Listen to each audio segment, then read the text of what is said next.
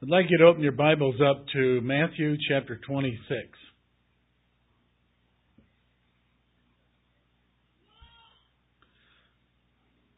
The subject we've been ministering on is honoring God, and we've talked about a number of different things in this teaching. We talked about how that we honor God by striving for completeness in our life, and we used an analogy in which Jesus healed a man that was blind, and after he prayed for him, he asked him what he saw, and he said, "I see men as trees." And Jesus went on to pray for him a second time until he saw men as men. And we spoke on that, used that as an example of how that the concern of Jesus is that a complete healing and work is done in our life. To have that done, we said, secondly, we needed to avoid the leaven of hypocrisy. The warning that Jesus gave about the Pharisees and the leaven of hypocrisy, and how that we must strive to serve Him in sincerity and truth. Sincerity by itself is important, but it's not enough to attain unto our goal as a Christian. It requires for us sincerity and truth. And then thirdly, we spoke last week about how that in order to come into our goal, we must win the battle, the warfare that we're in. And it's threefold. It's the world, the flesh, and the devil. We talked about the importance of overcoming the world by being lights in this world. Now, our enemies, the world, the flesh, and the devil, I'd like to talk about the second enemy that we're to strive to overcome, and that's over in Matthew chapter 26. And that is that we're to overcome the flesh. And this is a daily battle. This is a daily struggle. It's something that, because of the struggle and the difficulty with overcoming the flesh, most Christians have just resigned themselves that this is not something that is possible to do, and they've given up because the battle's difficult, the battle's hard. That's why it's easier for churches to turn to teachings of entertainment and the milk of the Word rather than the truths of discipleship, because the truths of discipleship are just not always as palatable. Matthew chapter 26, Jesus said this is where He had gone unto the garden to pray. And when He came back, He said in verse 40, He asked them to pray with Him, but He found them sleeping. He came to the disciples and He said, He found them sleeping, and He said to Peter, "What? Could you not watch with me 1 hour?" Now, if you have spent time in prayer and you've sought to focus for an hour in prayer, you know how difficult sometimes the flesh can be in that. Your mind gets to wandering, you get tired. Sometimes it's not being critical of these guys. It's not always an easy thing to do, but He admonished them. He said, "What? Can't you watch and pray for 1 hour? Watch and pray that ye enter not into temptations. The spirit is indeed willing, but," He says, "the flesh is weak." The flesh is weak. And like I said earlier, because of that, most Christians have resigned themselves that because of the struggle and the difficulty and the battle that we have with the flesh, they've come up with unscriptural excuses to whereby they are not even in the battle anymore. They just resign themselves to the fact that they're going to live in the flesh, and that's just the way it is until they die. But that would not be heeding here the warning. Jesus tells us here that we are to watch and pray that we don't enter into those temptations. He didn't say to us that there was no reason to pray. There's nothing that could be done in this life, that we were going to enter into temptations, that the flesh was weak, and there's really nothing we could do about it until we get over on the other side. He's admonishing them here to be strong in the Lord, in the power of His might. When you talk about the flesh, here He speaks here, and He's talking about how the flesh is weak. What exactly is meant by the flesh? Well, the term usually means the physical body. Most frequently it does. Like in 1 Corinthians 15:50, which we won't turn there. The actual Greek term here is sarx, S-A-R-X. And you can find it in many, many places. Like 1 Corinthians 15:50, it says, flesh and blood will not enter into the kingdom of heaven. So the flesh in that regard is obviously talking about the physical body. But it's not always used that way. And especially in the writings of Paul, although we're reading here in Matthew, which is not the writings of Paul, but Paul uses flesh as a term to speak about the old way of life. When you get into the Old Testament and you look up how that flesh, you look up the word flesh, while it's used sometimes as the body, which it is in the New Testament, the Greek, oftentimes, though, it is used in contrast, as a synonym, in contrast to other things, like, for example, in regard to God. Now, let's look at these scriptures. I think they're important to lay a foundation to understand, because there, as I said, there are many Christians that do not understand the concept of flesh, and so, therefore, they miss a very important truth in the Word of God. Psalm 56 and verse 4. The Old Testament uses the term flesh as a synonym, and here, for example, it would be in contrast to God. Psalm 56 and verse 4 says, in God will I praise His word, in God will I put my trust. I will not fear what flesh can do unto me. Now, obviously, when he says there, I will not fear what flesh will do unto me, but I'll put my trust in God, he's talking about men. He's talking about their personalities. He's talking about their attitudes. He's talking about their anger, their threats, their intimidations. But he's talking about the men. He isn't talking about here, I will not be afraid of a man's flesh in the sense of his body. And then in another place, like Jeremiah 17:5, which we don't need to turn to, he says, cursed is the man that what? Trusts in man and makes flesh his arm.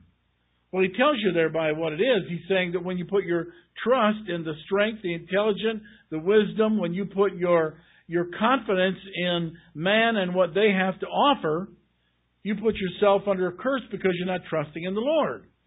We isn't talking there about the human body. I mean, the body's involved, obviously. But it's something further than the human body. You're putting your trust in their wisdom or in what they have to offer you. Obviously, the body is a part of it, but it's something that is more than the body. If you look at Isaiah chapter 40 and verse 6, here he uses another contrast when the prophet Isaiah is talking about flesh is like grass. Isaiah 40 and verse 6. If we back up verse 5, he says, and the glory of the Lord shall be revealed, and all flesh shall see it together, for the mouth of the Lord has spoken it. The voice said, cry, and he said, well, what shall I cry? And he said, all flesh is grass. Now, our human bodies, if we're talking about flesh, we're not grass. We're human beings. If you're talking about an animal, for example, that's flesh and blood, even in that regard, they're not grass, they're animals. So he's obviously here giving us an example, giving us a hyperbole. He said, what shall I cry? And he said, all flesh is grass. He's using it as an example. Think about the grass, and then you can understand what he's about to say. All the goodliness thereof is as the flower of the field. I mean, you look out in the spring of the year when the flowers come out and they are gorgeous, but they're short-lived. I mean, they may come out and a week later they're gone. We have some kind of a flower that's planted in the backyard. It only comes up once a year. It's a perennial. It's a perennial. It comes up once a year, just a couple of little shoots, not very much at all. And you may see them for 1 week. When I'm mowing the lawn, I can see them for 1 week. They're out in the backyard. They're only a little bit high, but after 1 week, they're gone. They come and they go in an extremely short period of time. And that's what he's talking about here. It's like the grass. It comes and it goes. It's short-lived. I mean, if he's just trying to make an analogy. If you look at a human being's life, we really can't see 75, 80 years of that person's life and comprehend all the things that go on in it. But with grass, we can see in one season. It grows, it turns colors, it dies, it comes back. And that's all He's trying to say. The glory of the Lord shall be revealed, and all flesh shall see it. Verse 6, all flesh is as grass, the goodliness thereof is as the flower of the field. The grass withers, the flower fades, because the Spirit of the Lord blows upon it. Surely the people is grass. The grass withereth, the flower fadeth, but the word of our God shall stand forever. He's saying people are grass. Well, people aren't grass. It's an analogy. What he's saying is a lot of things are going to come and go. A lot of trends, a lot of ideas, a lot of things come up. I mean, I've seen that in the church over the last 30 years.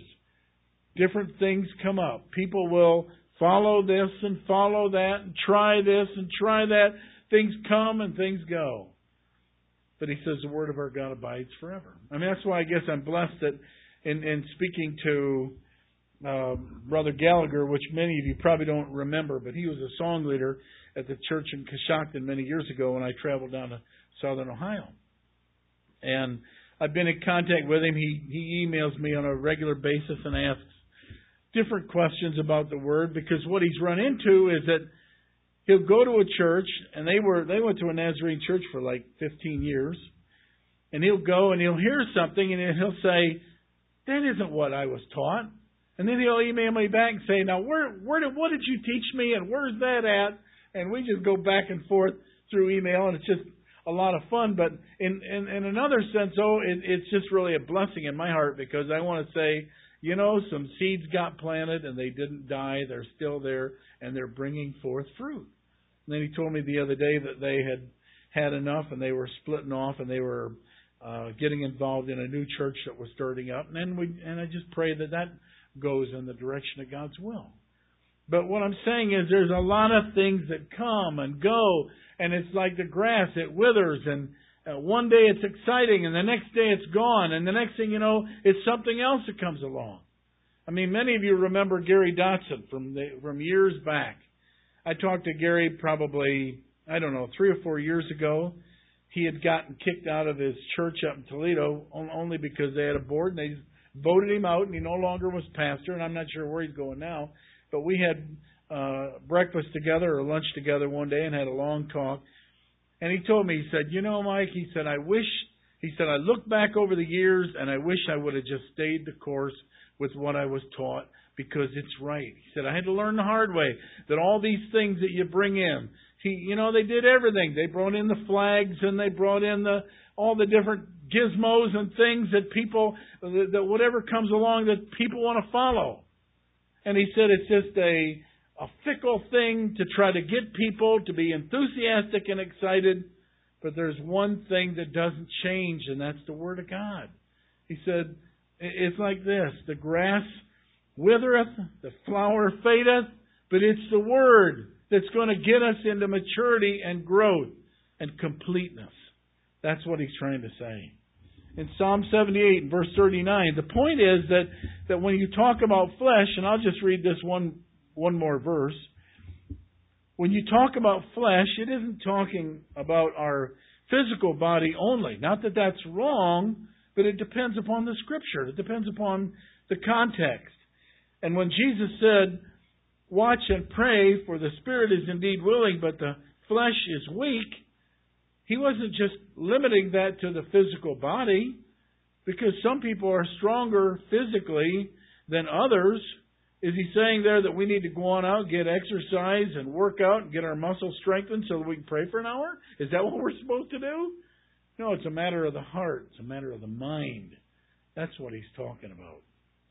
Sure, the flesh is weak, but at the same time, we have to be strong in the Lord and the power of His might, and He admonishes us to control our heart and mind, because that's where our strength is going to come from. Psalm 78 and verse 38 says, he's talking here about how that He had destroyed the earth with a flood, and then He judged His people for other things.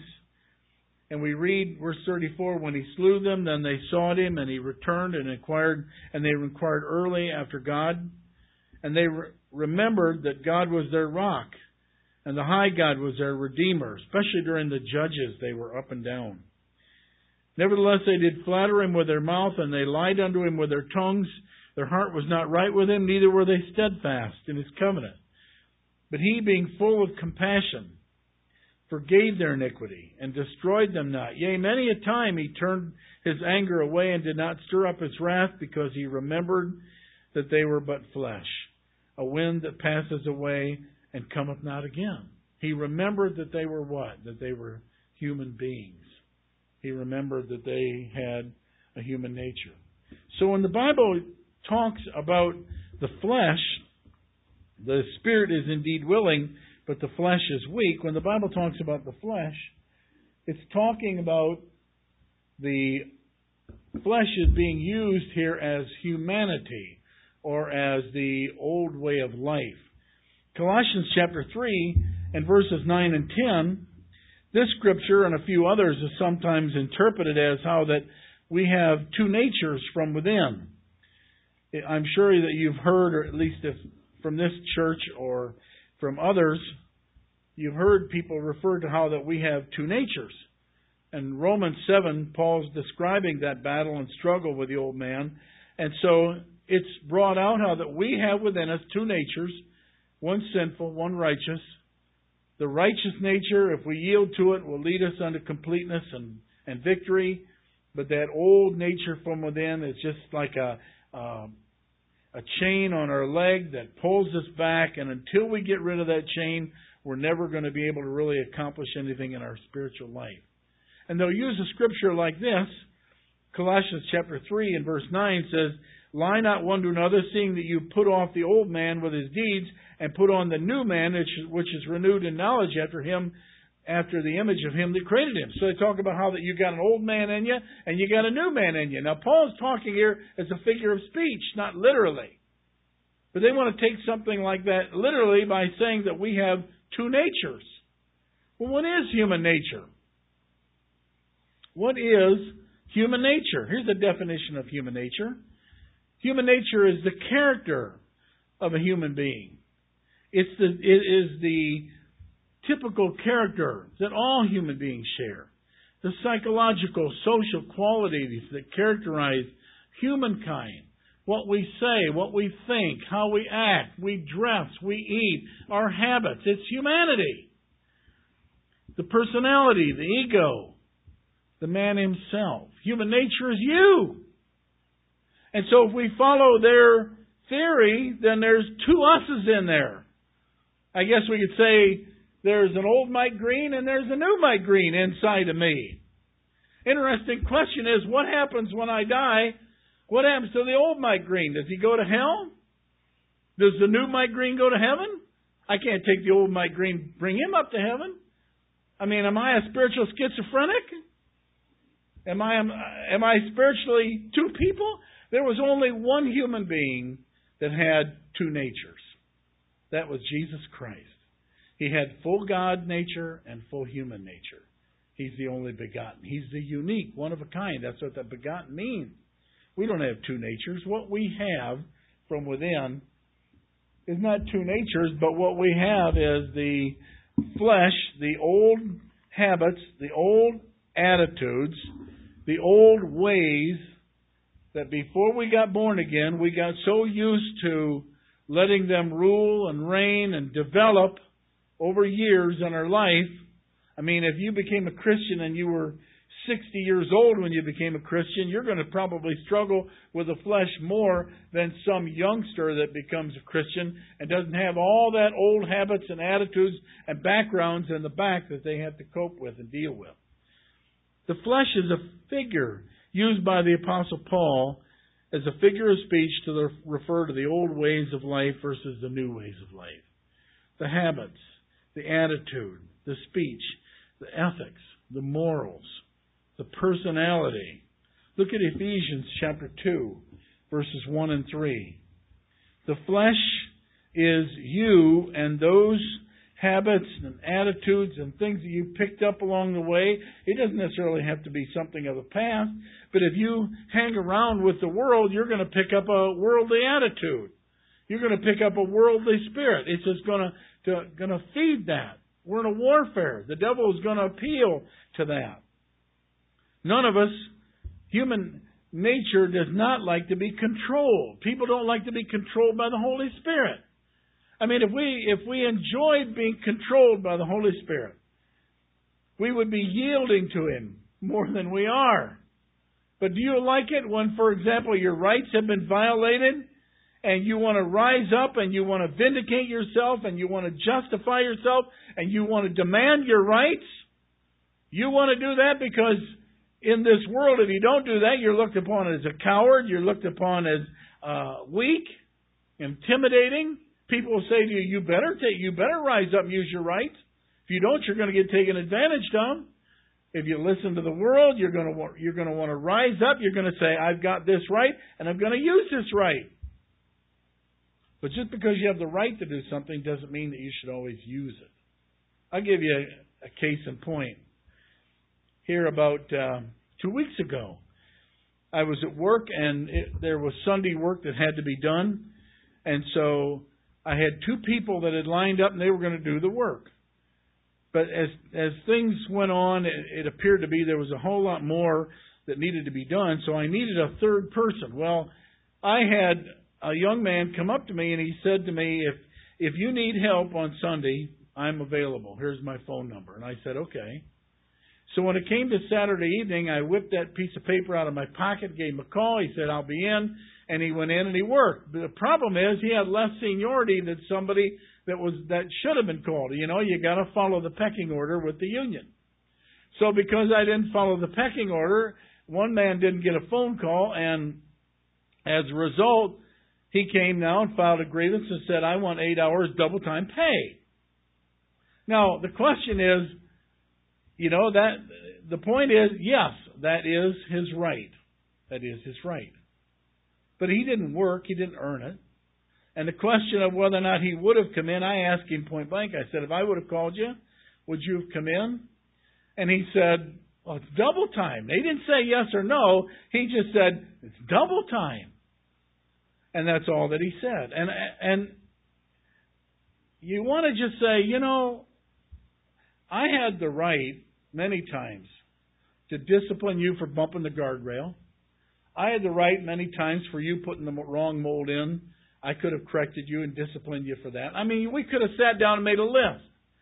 I could have disciplined him if you want to play that game for every little thing they do wrong. 1 minute too late in the lunchroom. Write them up. I mean, all you do, though, is you'd be constantly going back and forth at writing people up and friction and division all the time. Management, from our side, I try to give people a little bit of leeway, but I expect a little bit of leeway when I make a mistake. I made a mistake.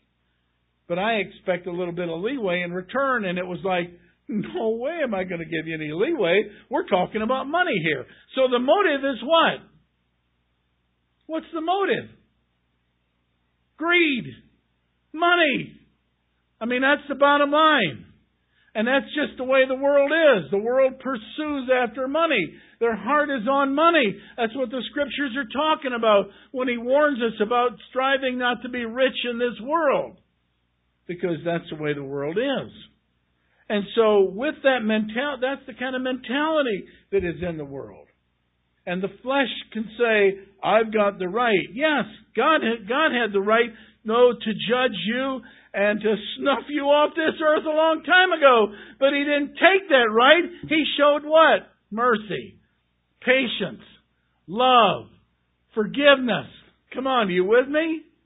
And the Holy Spirit is right there many times that while you may want to use your rights, the Holy Spirit is right there to say, I want you to be patient. I want you to be forgiving. I want you to be kind. I want you to, and then move in some direction that is other than justice, but move in the direction of love and compassion and mercy and so forth. The flesh is used by the Apostle Paul as a figure of speech. The old way versus the new way. If you look at Ephesians chapter 2, look at what is here. And you hath He quickened who were dead in trespasses and sins, wherein in time past you walked according to the course of this world, according to the prince of the power of the air, the Spirit that now works in the children of disobedience, among whom we also had our life in times past in the lusts of the flesh, fulfilling the desires of the flesh and of the mind, and we were by nature the children of wrath, even as others. He's talking about the fleshly way of life, and it's influenced by Satan. It is influenced by the world. And when we were following that, we were children of God's wrath. But God, rather than bring forth justice, He brought forth mercy because of His great love. And then He says, even when we were dead in sins, He hath quickened us and made us sit together with Christ. By grace are you saved, and on and on. And as you keep on reading, then, he goes on and talks about how that we are Christ's workmanship unto good works and salvation and so forth. So the flesh is the old habits and attitudes and speech and ethics and morals. It's you. You were. Think about yourself. What are your personality traits? Everyone's a little different. We're not all the same. Think about your children. Just John, think about your 5 daughters. Nate, think about your 2 plus 1. Yours is just a little bit young yet, but personality traits will start coming forth. Pauline, think about your 2. Think about your children. Are they all the same? No. They're all a little bit different.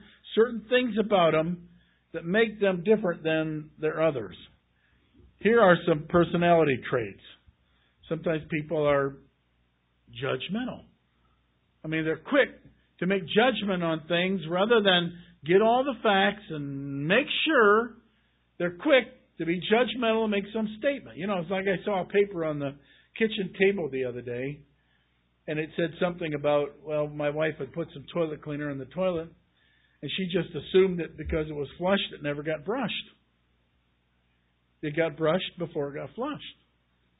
But just to make sure she was happy, we did it again, and somebody else did it again, so we had a very sterile stool. But the point is, rather than write out the letter and say, thanks a lot for flushing down my cleaner, there's a place where you want to say, did you guys brush that before you flushed that? Huh? No, the flesh wants just us to assume that it never got brushed. And knowing that's the flesh, knowing if you have a personality that tends to lean that way, if you listen to the Holy Spirit might say, you might want to check out and see if something got done before you go writing down some backstabbing comment on a piece of paper. Some people are talkative. You know, there's some people are real quiet. And other people, you just can't button them up. It's just talk all the time. You say, well, what's wrong with being talkative all the time? The Bible says in the multitude of talk, sin is unavoidable. The more you talk, the more you're likely to say something that you're going to regret. It's going to offend somebody. It's going to upset somebody. And so there's a place whereby the Bible says that the wise man is quick to listen and slow to speak. There's a place whereby you just don't talk as much. You stop and think about what you're saying. Some people are quick-tempered. I mean, some people, it just doesn't take much, and kapow! They're right there to put up the dukes and stand up for their rights and get angry and upset and yell and holler. Some people are quick with their profanity coming out of their mouth. They don't even stop and think about what they're saying. They just shoot it off. I know I've been around people to whereby it just seems like that's their nature to just bring forth the spewing filth. I mean, they just may be talking, you know, I may be at work and some guy will come up and he'll talk about a fishing trip on Lake Erie. But when you get done listening to him, you want to say, wow, man, I've never heard such a vulgar mouth. Because it isn't just a boat and fish. It's a blankety-blank boat. It's a blankety-blank fish. It's a, you know what I'm saying? They got to add all this stuff to it, to whereby you walk away and you shake your head and somebody will say, that's just the way they speak. That's them. Okay? You say, well, why are they? Well, again, that could be a number of different reasons. That's not the point. The point is that if you're a Christian and you came out of that and you spoke that way for 20 years and you became a Christian, now the flesh, the old habits and attitudes and speech and so forth, wants to spew out once in a while. And the only way that you can get that under control and use your tongue to glorify God is to put that old man to death. Put that old habit, that old attitude, put it on the cross. That's what we'll talk about in a minute. It can be undisciplined life, undisciplined finances, undisciplined health, undisciplined time. People are lazy. People have sex problems. I mean, these are things, for example, that get developed over a period of years, and then when they get born again, they have to somehow be disciplined. They somehow have to learn a new method, a new way. And that's just exactly what the Bible is talking about in regard to discipleship. Oh, come on, don't do that to me. There we go. You might be a complainer. I mean, as an individual, your personality is always pessimistic. All you did was complain. Complain about, oh, I don't want to start. People think I'm picking on them. My wife's not a complainer. I was thinking of somebody else. But complain. People are pessimistic. They can never look at something with optimism. They always look at something with pessimism. Sometimes people are filled with self-pity. I mean, they're always just whining and complaining. Poor me. I'm just going to watch what I say. Unforgiving. People are always demanding of their rights. Sometimes people are not communicators. That causes problems. They're just afraid to say something to somebody. They don't sit down and talk to somebody. There's a place to whereby if there's something wrong, you sit down and you say, hey, can we talk about something? And you open up and you talk about it and you get into a discussion on it and you work those things, you work out those problems and resolve them. You become a communicator. Some people are introverts, greedy, argumentative, easily discouraged. Some people have a drinking problem. They're arrogant. They're loud. They're self-vaunting. They're backstabbing. They're irresponsible. They're not leaders. They have a low self-image. They're fearful. They're hedonistic. Worldly minded. That's the flesh. And I just scratched the surface. It is all those things that were in you before you became a Christian that are still prevalent in your life that God doesn't want. God doesn't like. It's the old habits, the old attitudes. It's the old way of life. It's not a human nature. It's just you've got a new nature, but at the same time you have to grow and you have to mature and you have to crucify those old habits and ways. We're to put them to death. Look at Romans 6 and verse 1. How do you deal with it? You put them to death. It's the message of the cross. In Romans 6:1, Paul has just concluded in Romans 5 about how that all men are sinful, and where sin abounds, grace much more abounds. And he raises that question in verse 1. He says, well, what shall we say then? If God is glorified by being long-suffering and merciful and patient and kind and loving, and in His grace He's forgiven us of our sins, should we just keep on sinning so He can keep on forgiving so that He is glorified for being such a loving God? He addresses that question. What shall we say then? Shall we continue in sin that grace may abound? God forbid. How shall we that are dead to sin live any longer therein? We're dead to sin. We're dead to the flesh. We're dead to that old way of life. Know ye not that so many of us were baptized into Jesus Christ, were baptized into His death? Therefore we are buried with Him by baptism into death, that like as Christ was raised from the dead by the glory of the Father, even so we also should walk in a newness of life. For if when we were planted together in the likeness of His death, we shall also be in the likeness of His resurrection, knowing this, that our old man is crucified with Him. We have an old man. I have an old man. But my old man's in a watery grave up in Bowling Green. Buried him several years ago in a baptismal ceremony. There was another minister. I went to him. I said, I want to be baptized. We walked out into the pond of the University of Bowling Green.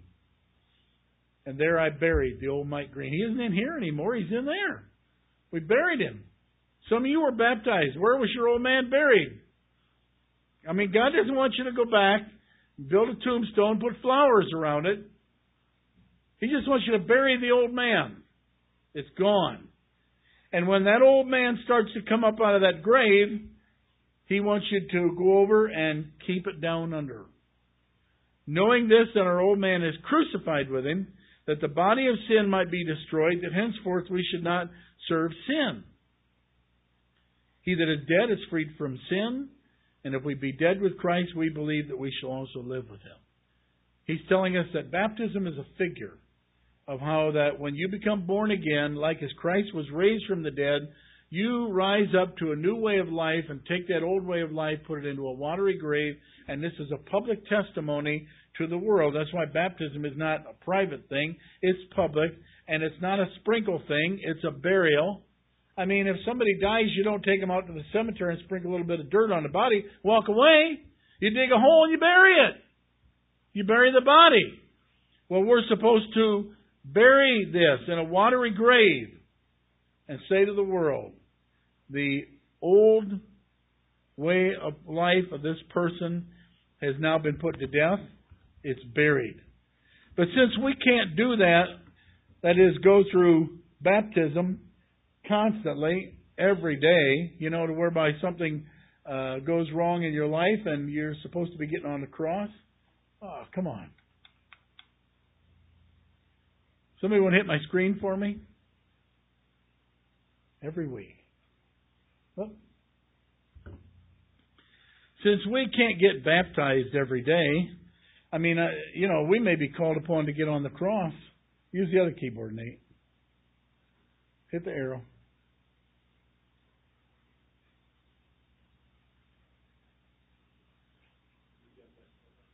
Yeah, hit escape. Now hit your down button. There you go. Thank you. No, you went the other way. Hit the down button. One more. There you go. Since we can't get baptized every day, God's given us something that's a little bit easier to work with to put the flesh to death. Okay? If you look at Luke 9:23, I'll tell you what it is. Luke chapter 9 and verse 23. It's not a pond of water somewhere. It's not a baptismal device that's at church.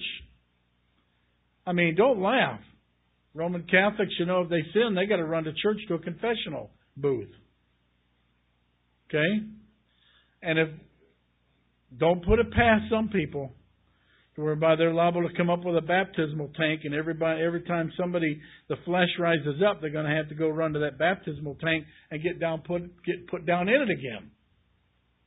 No, we've got something easier to work with. It's called a cross. If you wear one around your neck, that's up to you. Just make sure you understand that when Jesus said, take up your cross, He wasn't telling us that He preferred a certain type of jewelry. He was talking about something that we were to use to put the flesh to death, the old way of life. Luke 9:23, it's discipleship. Discipleship is understanding that when Jesus married us, He took us as is. I can remember different evangelists like Billy Graham would say, come as you are. He'll take you as you are. And he was exactly right. He'll take you as is. But He's taking you with the intent that He's going to change you. And if you don't want to be changed, if you like yourself the way you are, then don't go to Him, because He's not going to marry you the way you are. He's going to change you. Whenever I marry people, I always tell them, look, whatever that person is, that's what you get. If you don't like it now, tough. Don't marry them. If they're lazy, don't marry them. If they talk too much, don't marry them. If they have some bad habits, they're argumentative, they're quarrelsome, they're selfish, don't marry them. What you get, what you marry is what you get. Now, they may change if you use your faith and trust the Lord. I'm not saying that God can't change them, but you don't marry them with the intent that, well, I really don't like this guy, but I'm going to straighten him out after I get married, because that doesn't work. You've heard the old story, you made your bed, now lie in it. The old phrase, what you marry is what you get. Okay. But when it comes to Christianity, it's not that way. Jesus took us as we are, but with the intent of changing us, and that prenuptial agreement, so to speak, is what discipleship is all about. He didn't marry us so that we could continue to live as a Christian sinner. He married us so that we would be conformed to the image of His Son. And the way that that gets accomplished is by the means of a cross. And He tells it to us over and over again. Luke 9:23. If any man will come after me, let him deny himself and take up his cross daily and follow me. That's the message. That we are to deny ourselves. We're to deny the flesh. We're tempted to get angry. We deny ourselves the right to get angry. We are tempted to be lazy. We deny ourselves the temptation to be lazy. We're trying to get delivered of some habit like drinking. We deny ourselves that alcoholic beverage because we know it'll just lead to an out of control situation in our life. We deny ourselves the ability to talk as salty and filthy and vulgar as the people that we're talking to. We deny ourselves that right. We clean it up. We learn to be loving. We learn to be patient. We learn to be kind. We learn to be meek. We learn to be long-suffering. We learn to be gentle. We learn to trust God. Use our faith. We learn to bear that fruit of the Spirit. The Scriptures emphasize that we have a cross and that we're to pick it up. Look at Matthew chapter 10 real quick so that we all understand there's a cross to bear. Matthew 10:38, he that taketh not up his cross and follow after me is not worthy of me. The cross was not an optional thing. When Jesus came, He said, I'll take you as you are. I will forgive you. I will wash you. I will cleanse you. There's one condition. You've got to take up your cross. And that cross is for the purpose of putting the flesh to death. I mean, not like in some countries where they have an annual holiday to whereby you see somebody walk down through the streets and they'll carry some kind of a wooden cross and then they lay themselves down and they literally get nailed to it and they stand up there and they're crucified with Christ in a literal way. And people think that that's what it means to be crucified with Christ? No. What it means is that we deny ourselves the right to do what we want to do, and we yield unto the will of God through the Holy Spirit as it's being revealed in our heart, and we do that on a daily basis. Jesus marries us as is, but with the intent to change us. Look at Romans 8:29. I'm not going to read all the other passages about the cross, Matthew 16:24 and Luke 14:27. But He marries us with the intent of conforming us unto His image. This is Romans chapter 8. This is not something new. This was God's plan from the foundation of the world. I've heard people say, for example, that, well, you get saved and discipleship is just something that's an option. It has nothing to do with salvation. You can be a Christian and not a disciple. That's not true. If you're a Christian, you are a disciple. If you're a Christian, you have accepted the terms of picking up your cross. If you haven't accepted the terms of picking up your cross, He says, you're not worthy of me. You've heard a wrong message somewhere. You've heard something that's been a sugar-coated, greasy grace message that should never have been taught. Salvation is a second chance.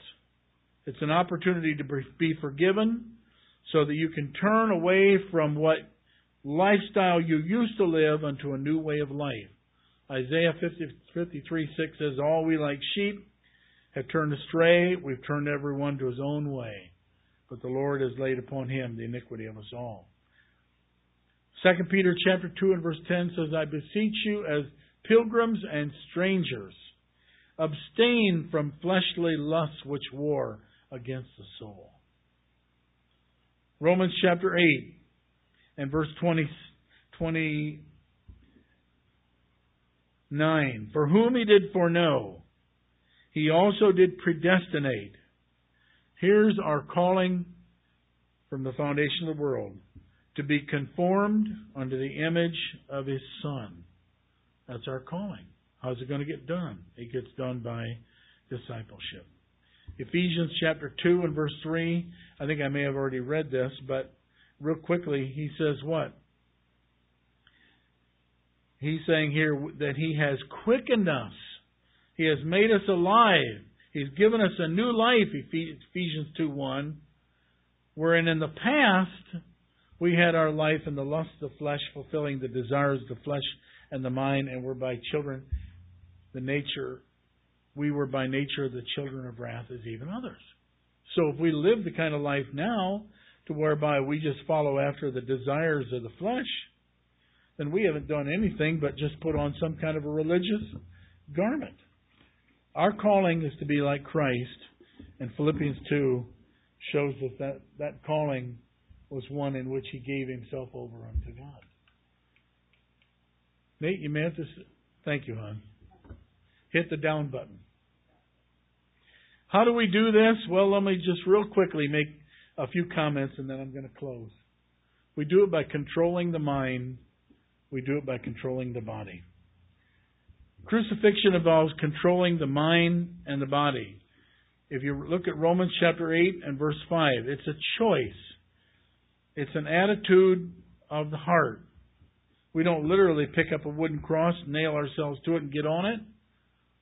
But we basically say what Paul said at the end of Galatians 6. He said, I am crucified to the world, and the world is crucified to me. It's a choice. It's an attitude.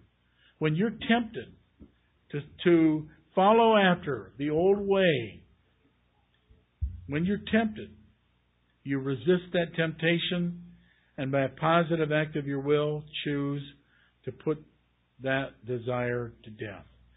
Romans chapter 8 and verse 5 says, They which are after the flesh do mind the things of the flesh, but they that are after the Spirit, the things of the Spirit. To be carnally minded is death, but to be spiritually minded is life and peace. It's a matter of the mind.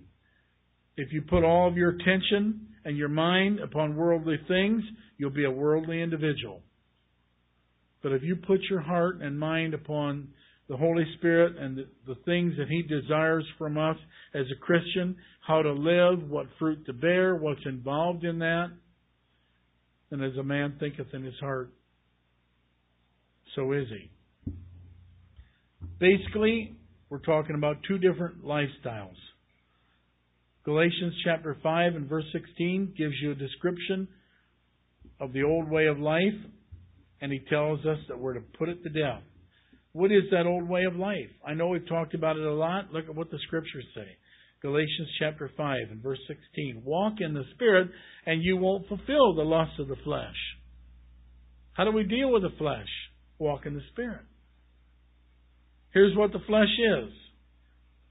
The two, he says, the flesh lusts against the Spirit against the flesh. We said it's a warfare, it's a battle. So that they're contrary the one to the other. So you don't do the things that you should. But if you're led of the Spirit, then you're not under the law. He says these are the works of the flesh. He mentions sexual uncleanness, adultery, fornication, uncleanness, lasciviousness. These are all sexual sins. You know, it's just a warning. Listen to me. This world has gone through various different changes in sexual attitudes and appetites through the years. This country was formed. My wife and I went out to Boston. We were looking at where the Pilgrims came in. We looked at the replica of the Mayflower and all of that. In the 1600s, the Pilgrims came over to this country to free religious persecution, yes, but there was a lot of sexual debauchery that was going on in Europe at that time as well. A lot of filthy uncleanness. And they came over here because they wanted to live a life that was clean and pure and free from those sexual appetites that were overcoming Europe. And of course, we've gone through periods You remember the Victorian period. Generally, people remember it because of the beautiful homes that were built in the Victorian era. They'll talk about a home as being as a Victorian home, huge and great big. And during that time, women wore their dresses up to the bottom of their chins and long sleeves and on and on. They did everything they could to try to be not appealing to the opposite sex. Did it work? No, of course not. I mean, there's been gadgets and devices and clothing styles and everything else that have tried to control things. And it controlled it to a certain degree. That was a lot purer era, not ERA. It was a lot purer lifestyle than what you have today. I really believe that the internet is going to cause a sexual revolution in this country and be a part of bringing it down because of the filth that can be found. I mean, I'm just thinking about my own life. I don't remember growing up in the 50s and the 60s and the 70s. And I went through the 60s, which was a sexual revolution, to whereby you had all different kinds of things occurring because men and women would give their minds over to drugs and lose the control that God built into them. But there is a lot of sexual misconduct and filthiness that is rising up in this country, and the internet and the freedom of pornography and everything else is a great part of it. And that's the flesh. You feed it and it'll take over. So you just resist that temptation. You say no. Idolatry and witchcraft, these are things in regard to the occult. People will get involved in various ways to seek out truths, they think, through occult books, crystal balls, tarot cards, astrology, the occult. He says this, he refers to this as idolatry and witchcraft, which idolatry is picture image. It's the worshiping of pictures. Witchcraft is magic, sorcery, and so forth. He talks about hatred, variance, emulation, wrath, and strife. 5 different words there to deal with the temper, the attitudes. People, for example, will... You didn't stay over there, huh, bud? People will give themselves into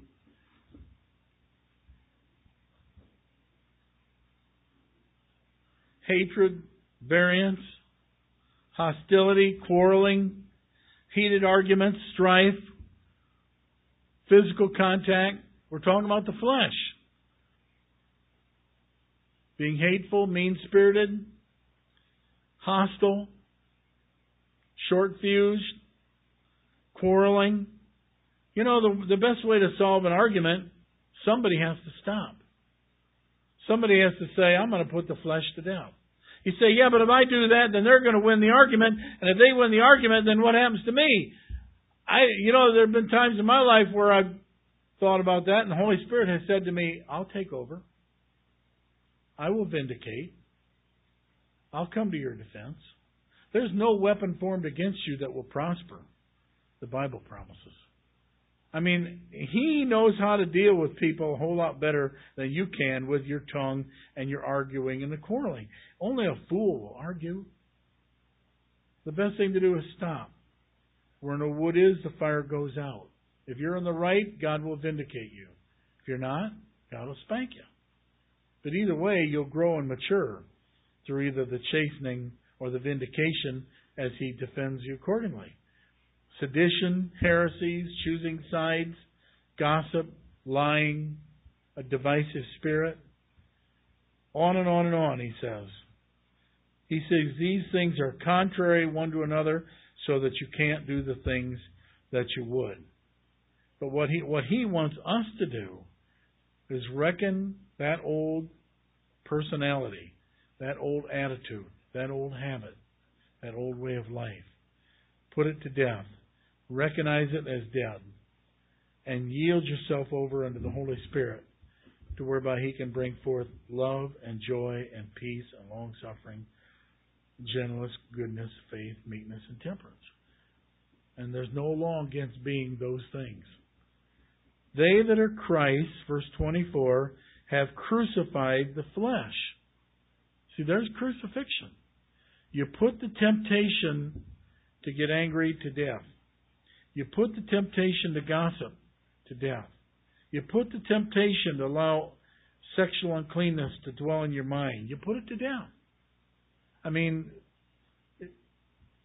it's a matter of controlling the heart and the mind. You can't think two thoughts at the same time.